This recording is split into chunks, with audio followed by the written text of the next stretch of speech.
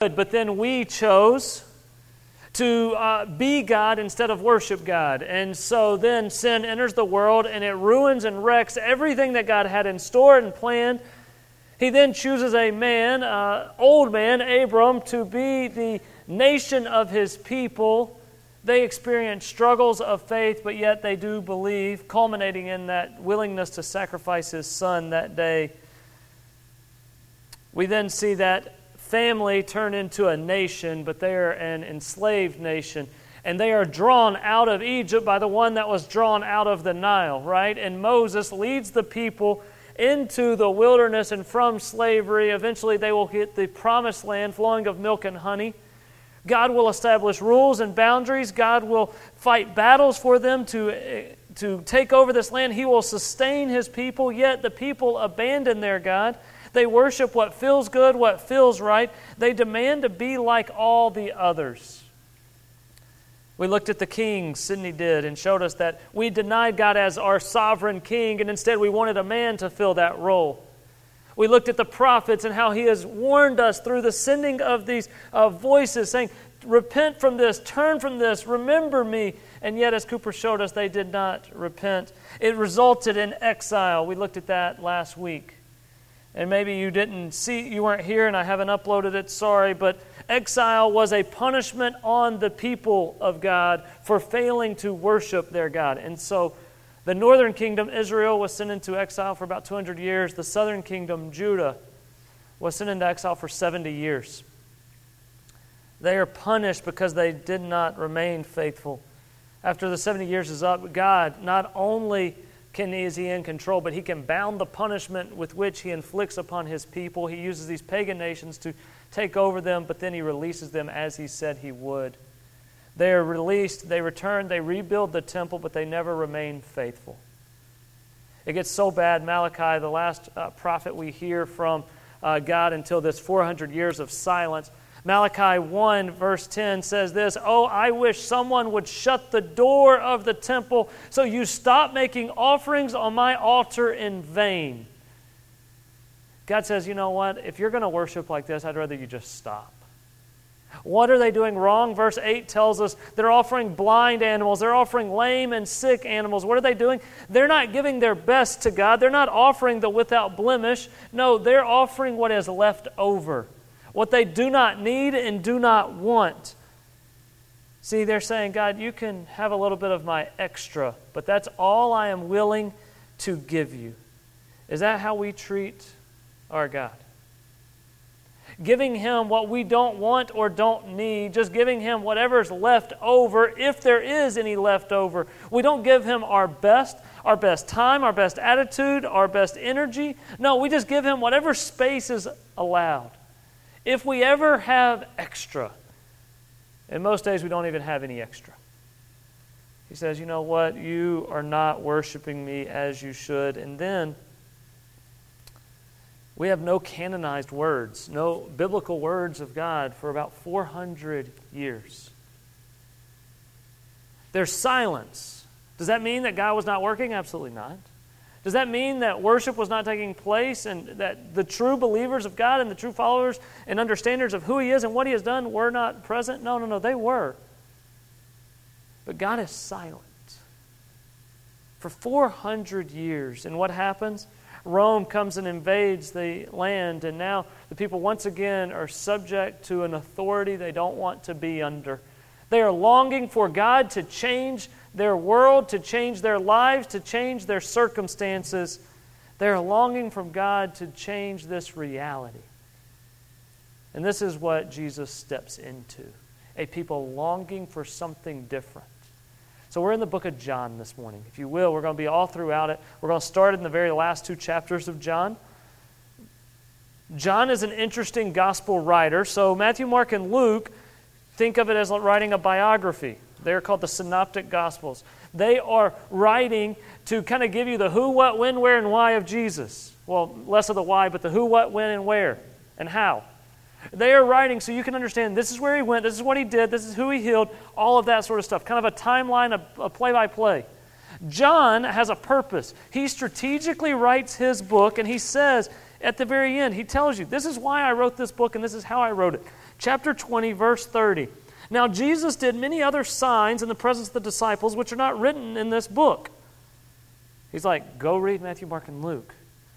But these are written, why? So that you may believe that Jesus is the Christ, the Son of God, and that by believing you may have life in His name. John is very clear. I am not writing you a play-by-play. I am writing you what you need to know so that you can believe and that you can find life. This is the purpose. He'll answer, well, why didn't you just make your book a little longer, John? I mean, you're only 21 chapters. Matthew got to 28. Like, you got a few extra space, right? This is what his answer would be, 21, 25. Now, there's also many other things that Jesus did. Were every one of them written, I suppose the world itself could not contain the books that would be written. It's not just a few more chapters I left off. Like, his life is so magnificent. You would marvel at every day and every page. I cannot write everything down. And so what I did is I strategically wrote this so that you may know He is the Christ, He is the Son of God, and that by knowing this, you may believe and you may have life. So, let's jump into what is John doing in this gospel and how can we see Jesus. John is wanting to show us that Jesus is the anticipated one. He's the suffering servant of Isaiah. He is the true king from the lineage of David that all other kings failed to live up to. He is the perfect lamb that Leviticus told us we needed to get to know about, and that would only be the one that could pay for us. He is the one that we have hoped for, longed for, and the one that will set us free. So this is what Jesus is writing about in the book of John, or this is what John is writing about in his gospel. So, now this week, quick aside, but it'll make sense. This week is Masters Week. I typically enjoy watching the Masters, okay? This year, for some reason, I think I've watched 7 golf shots, all right? Like, I've seen like 3 missed putts and 1 dude in a sand trap. That's about all I have seen of the Masters this week. But I think probably one of the reasons why, and he's very, you either love him or hate him, but my favorite golfer, growing up, I used to watch this guy all the time, is Tiger Woods, right? And Tiger's not in the tournament. And you can tell me why you don't like Tiger Woods. My wife tells me every time I bring him up, okay? But does he love his wife? Okay, I'm sorry, no, he does not. Tiger just is amazing. He just wins in a sport that you're not supposed to win every time. He does, and it's just awesome. So Tiger was asked one day, he said, they asked him, who's on your Mount Rushmore of golfers? Mount Rushmore, 4 presidents, just make sure you're good on that. That's a typical sports radio question, right? Who's your Mount Rushmore of NBA players? Who's your Mount Rushmore of best Aggie teams? Who's your Mount Rushmore of NFL quarterbacks, right? All this sort of stuff.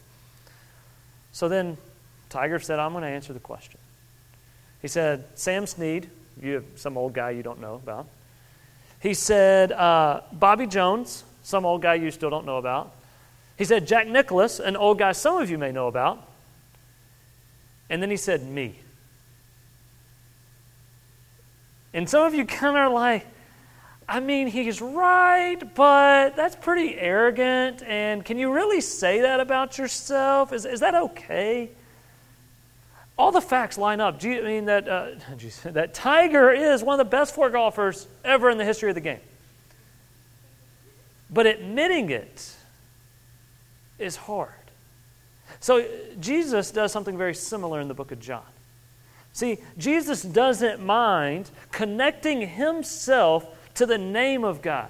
See, Jesus is saying, no, I am divine. I am from God. And he's going to use what is the 7 I am statements throughout the book of John to connect himself to the name of God. Because if you remember back in Exodus 3, and I know we're getting into all sorts of different things.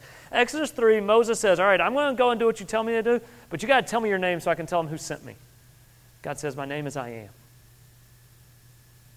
So Jesus then is going to carry forth that name because he's the Trinity. He's part of this name.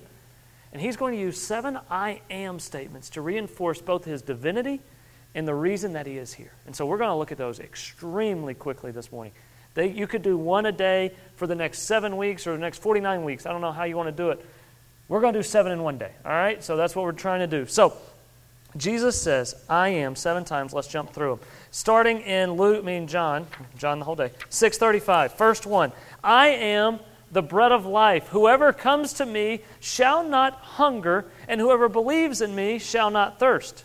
Jesus has just fed 5,000 people. And Peter, go ahead and put up that next slide so they can have the reference, and there we go. Each time it'll come up for you. 5,000 people have just been fed, and guess what? They start following him. Because you know what's easier than working for your bread? Just sitting there and listening to a guy teach and then give you a bunch of bread. So they decide they're just going to keep following him. He is their meal ticket. Jesus realizes their motives. And so he says, and through chapter 5 and chapter 6, he starts teaching a lot of things going, I don't want you just following me because I can give you certain things. I want you following me because you want to devote your life to me. I want you to give your life to me and not just what you can get out of me.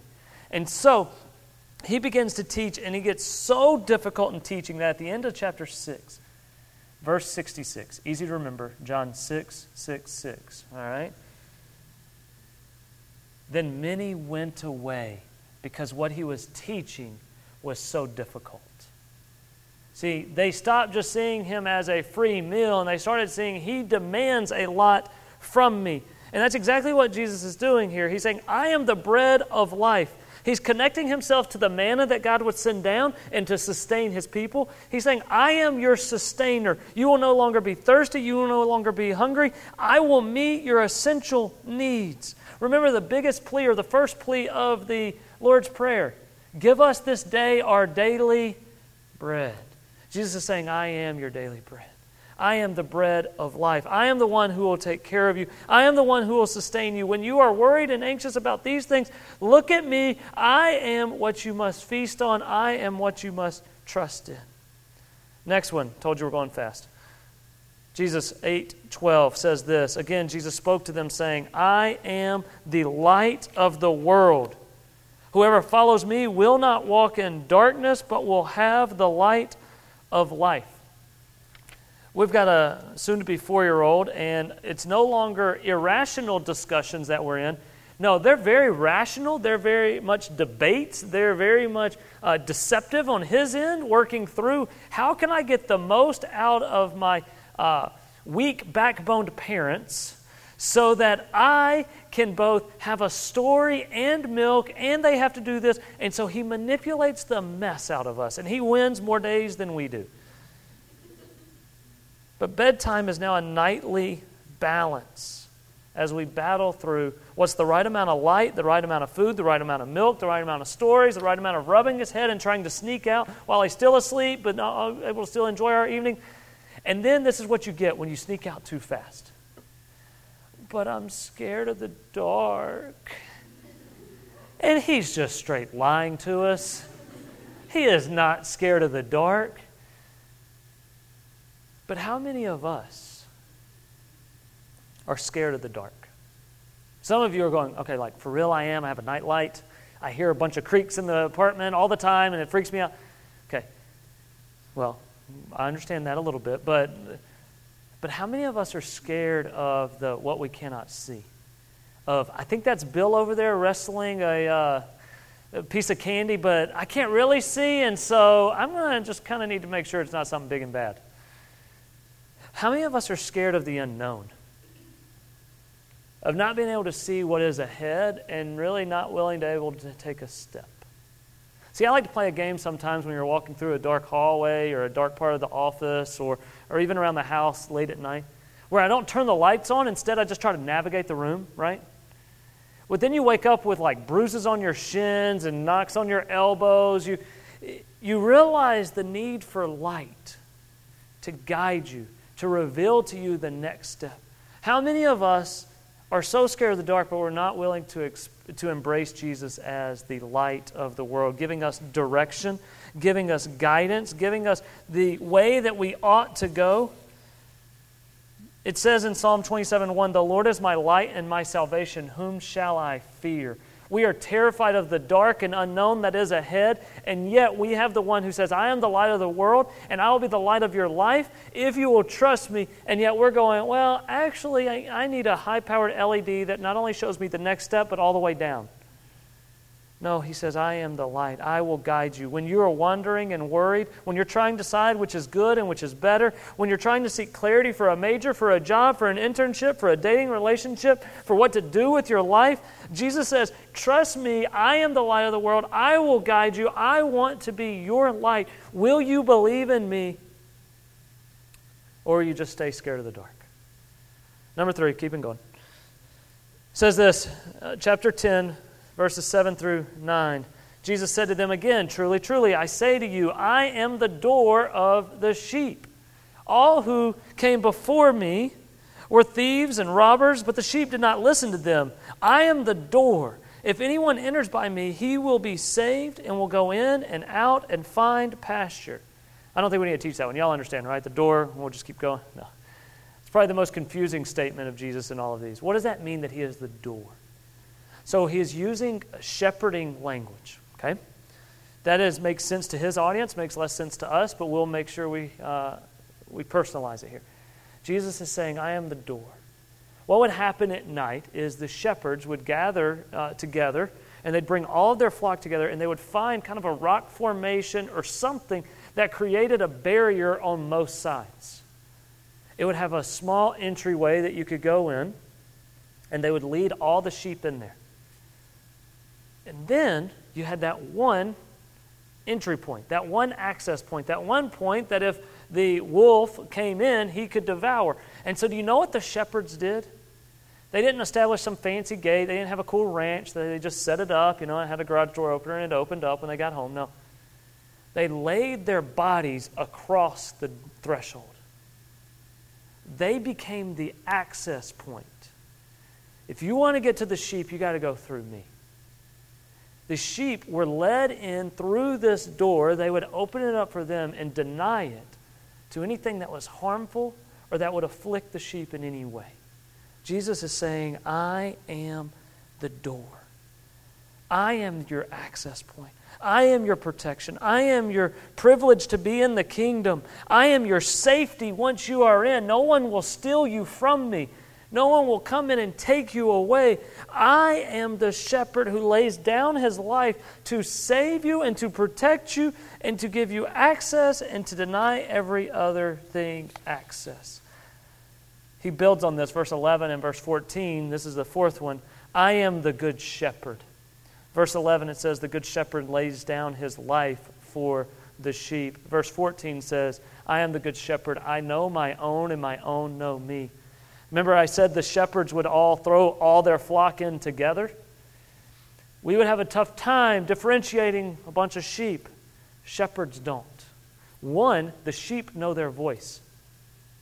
The shepherd calls out, their sheep come to them. Do you know the voice of the good shepherd? The other thing is, not only do the sheep know their shepherds, but the shepherd knows their sheep closely, personally. They know the one that is prone to be stubborn and to hang back. They know the one that is dealing with some sickness. They know the one that has a bum leg. They know the one who is often ill. They know the one that has weaknesses. They know the ones that have needs. They know their names. They know their history. The shepherd knows the sheep. And a shepherd is willing to lay down their life for the sheep. Doesn't mean they're willingly looking to get hurt, but they are willing to risk injury for the sake of the sheep. Does that sound familiar? Jesus even uses an example in Luke 15 of the shepherd who, he's got his 99 corralled, but he leaves them. Why? To go get the one. Because the shepherd cares about every single sheep under his command. This is the shepherd we have in Jesus.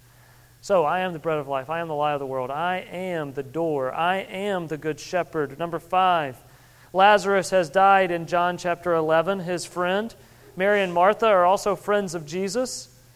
They call him and say, our brother has died. They even say, if you would have been here, he would not have died. Jesus has wept over this man. And then in 11:25, he says this, I am the resurrection and the life. Whoever believes in me, though he die, yet he shall live. And everyone who lives and believes in me shall never die. Jesus says, I am the resurrection. Yes, this life is full of pain and sickness and hurt and death, but I will tell you, I can overcome this. I have power over this. I love how he asks in verse 27, if we can throw that back up there. He says, do you believe this? And Martha says, yes, Lord.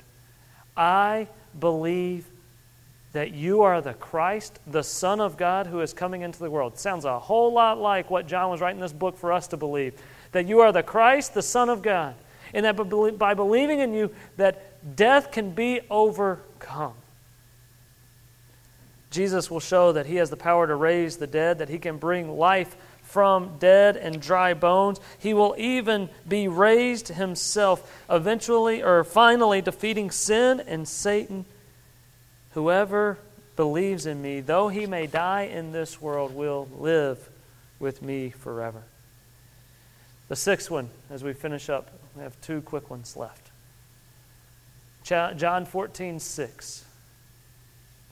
Jesus is talking about that he's going to die, he's going to go prepare a place for them. And then finally Thomas, the one that needs to see the scars in the side, he says, Jesus, you're talking about going to this place, but in verse 5, we don't know where you're going, and how can we go with you if we don't know the way? Jesus says this, I am the way and the truth and the life. No one comes to the Father except through me. I want you to notice, Olivia, you're the English major back there.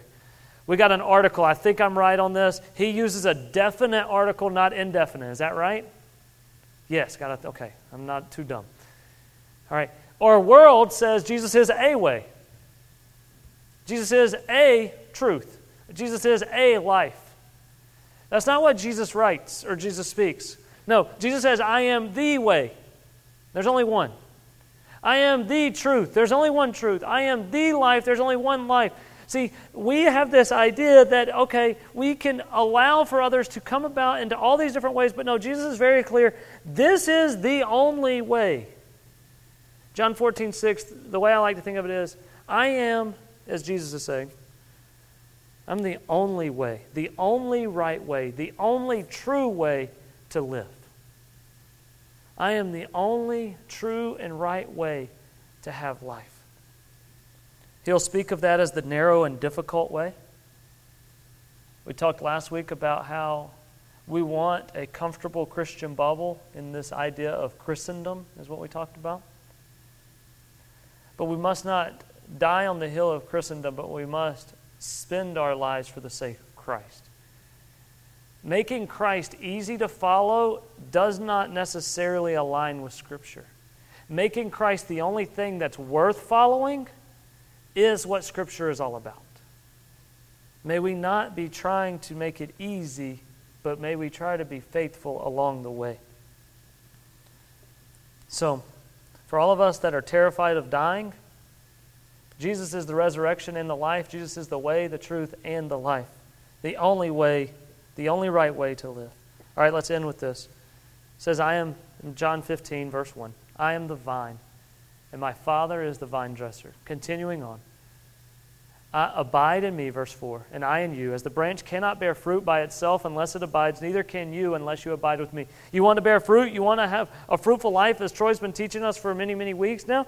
You must abide in me. It's not something you can generate on your own. You need the nourishment that I provide. Continuing on, verse 5, I am the vine, you are the branches. Whoever abides in me and I in him, he it is that bears much fruit. If you abide in me, you will necessarily bear fruit. However, apart from me, you can do nothing. The vine is the source of all things. A branch has no hope except to be firewood, except that it is connected to the vine, to its sustenance, to its nourishment, to its resources and its fruitfulness. Apart from me, you can do nothing. My question this morning for us is this. How many of us accept the first 6 I am statements of Jesus, but aren't willing to follow this one? We like one who is the bread of life meeting our needs. We love one that guides us because we don't know what the future holds, and if he holds the future, well, great. Help give us some answers. We love that he protects us as the door. He grants us access, but then he also lays down his life because he's a good shepherd who knows us and cares for us. We love that He can raise us from the dead because death terrifies us. We love that He is the way, the truth, and the life. We fight against it and want to do our own way and our own truth sometimes, but we can accept that. But are you willing to accept that apart from Him, you can do nothing? Because when I look at our lives, I see a lot of what I can create, what I can cause, what I can manufacture, what I can do. Apart from me, you can do nothing. It reminds me of, I thought it was Kanye, but it's Snoop. I had to look it up this morning. I said that pretty cool. I want to thank me. Have you heard that before, right? I want to thank me for being me, for believing in me, for the hard work. I want to thank me for having no days off. I want to thank me for never quitting. I want to thank me for always being a giver. I want to thank me for doing more right than wrong. I want to thank me for being me all the time. I wonder how many of our theologies are very similar to Snoop Dogg. I'm pretty hip. I use Snoop today. That's good. I have to tell Carlin about that. How many of us love Jesus as all those great things, but then if we had a Mount Rushmore of who is to praise for the establishment of your life, you're right there with Tiger Woods saying, well, me. I'm part of making myself get here. I created this. I caused this. I made this. I'm the one that put in the hard work. I'm the one who studied. I'm the one who did this. I'm the one who invited them. I'm the one who's made a difference here. I'm the one who chooses this every day.